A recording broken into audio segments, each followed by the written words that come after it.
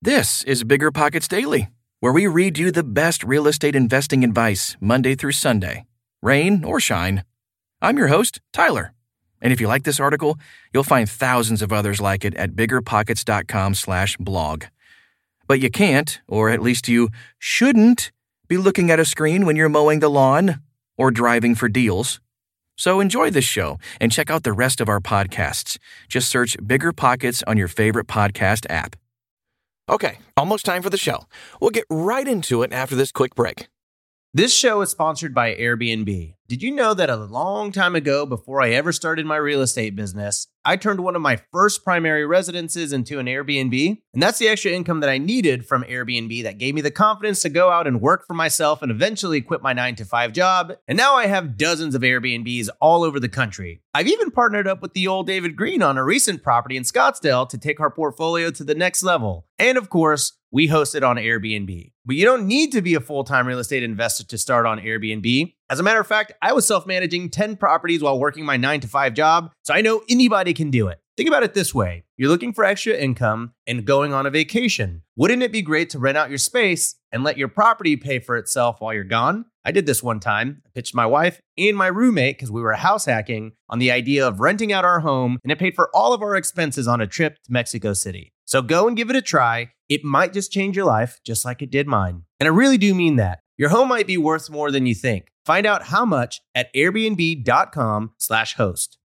You're trying to close on your next rental, so why is your insurance company dragging its feet? With long lead times and never-ending paper forms, it's no wonder it takes forever to finally get a policy. Modern investors deserve better. They deserve Steadily.com. At Steadily.com, you'll get fast, affordable landlord insurance available online 24/7 in just a few clicks. You can even get next-day coverage, which takes just minutes, by the way, to obtain. And you can do it all from your phone. Steadily was founded by landlords who created insurance products tailored to the unique needs of this industry. It's their sole focus, and that's why landlords nationwide consistently rate them 4.8 out of 5 stars. So whether you've got a single-family, short-term, or multifamily portfolio, Steadily.com can secure the best coverage at the best price to protect your properties. Discover how Steadily can save you both time and money on your rental property insurance. Visit Steadily.com for a commitment-free quote tailored to your needs today.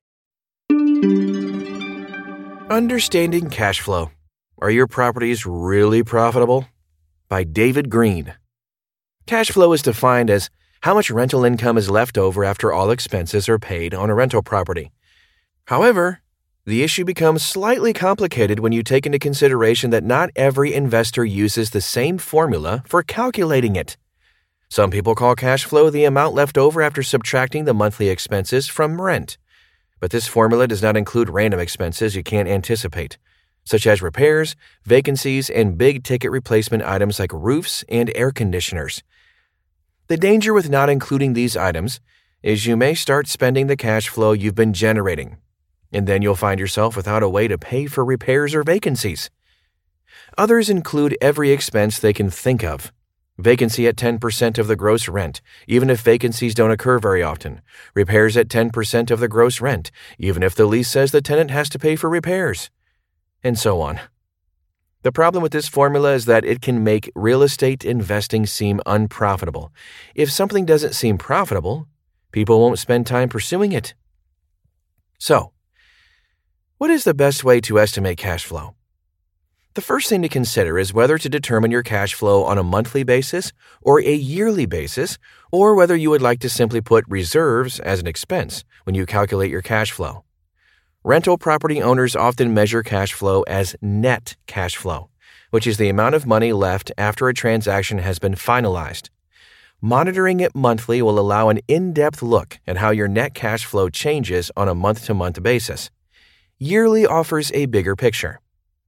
Accurately calculating your net cash flow will allow you to figure out your return on investment, ROI, for that property without depending on the previous owner and rental landlord to tell you this information. How do you calculate cash flow in real estate? Most people's favorite subject in school wasn't math, but it is vital to real estate investing success. Understanding how your business makes money is imperative in helping it make more. Therefore, Let's focus on an important aspect of real estate math: cash flow. As discussed earlier, cash flow is generally the amount of income left after all the bills have been paid. This is often expressed as a monthly dollar amount. For real estate investors, cash flow is the income left after paying out expenses such as the mortgage, taxes, insurance, vacancies, repairs, capital expenditures, utilities, and any other expenses that affect the property. To ensure you have a cash-flowing property, you need to perform an accurate rental property cash flow analysis. Cash flow might seem easy to calculate, but many people get it wrong. At its core, it is simple. To calculate cash flow, subtract expenses from income. Cash flow equals total income minus total expenses. Easy enough, right? Then, why do so many people get this wrong? That's because while the equation is simple enough, the items that make up the equation are complex. Let's take a look at both to understand them better. While the total income might be the same as the total rent, many times it won't be. There may be other sources of income to account for, such as application fees, late fees, and laundry income. When analyzing a property for cash flow, it's wise to list all possible sources of income. But be conservative. It's best to err on the side of caution and assume you'll be getting less than you actually hope to. After you've made a list of all your monthly sources of income, you'll need to do some simple math calculations to figure out your net operating income, NOI, which is generated by your investment properties, and the amount of your potential ROI, also known as a capitalization rate. When it comes to your investment property, do everything possible to increase cash flow. Even the little things can add up. But now, let's take a look at potential expenses you need to factor into your investment. What is considered good cash flow? Good cash flow is anything that puts you above $100 per earning per unit that you own. And that means aiming for $100 to $200 in cash flow per unit that you buy. For a duplex, aim for $200 at a minimum. If it's a fourplex, then $400 is the minimum. You want that to be cash flow after all the bills have been paid, including, of course, the mortgage payment. However, there's a caveat. The amount depends on how big the deal is. Think about it this way. If you were to invest $1 million into an investment and you're making $100 a month, is that a good deal? No. But if you were to invest $500 and every month you made $100, that's the better investment. Thus, cash flow per unit or cash flow per door is a great metric, but it's only one metric. And there's another one to care a lot about: cash-on-cash return. A cash-on-cash return is the percentage of your investment you make back this year in cash flow. Here's some basic math. If you invested $1,000 and you made back $100 the whole year, that is a 10% return. Cash-on-cash return is how much money you made in profit in cash flow during the year divided by how much money you put into the deal. So, is $100 or $200 monthly cash flow a good deal for a single-family house? That's not the right question to ask. The right question is, how much money did you put into it? The answer to that question is the one that counts. Other questions to ask yourself. Why are you investing? What has led you to invest in rental properties? Do you want to retire early? Do you want a higher return on your savings? Do you want to hold property long-term for significant appreciation gains? Do you need a tax shelter? Real estate has so much to offer, and it's not a one-size-fits-all proposition. Once you understand your purpose, it's much easier to determine the kinds of property you should be buying, how much you should be spending, and which strategies you should be utilizing. How cash flow is calculated is different for different people, but we can all agree it's the money you make from a property's rent after the expenses are paid. Real estate cash flow killers. No one wants negative cash flow, so it helps to know what can cause it.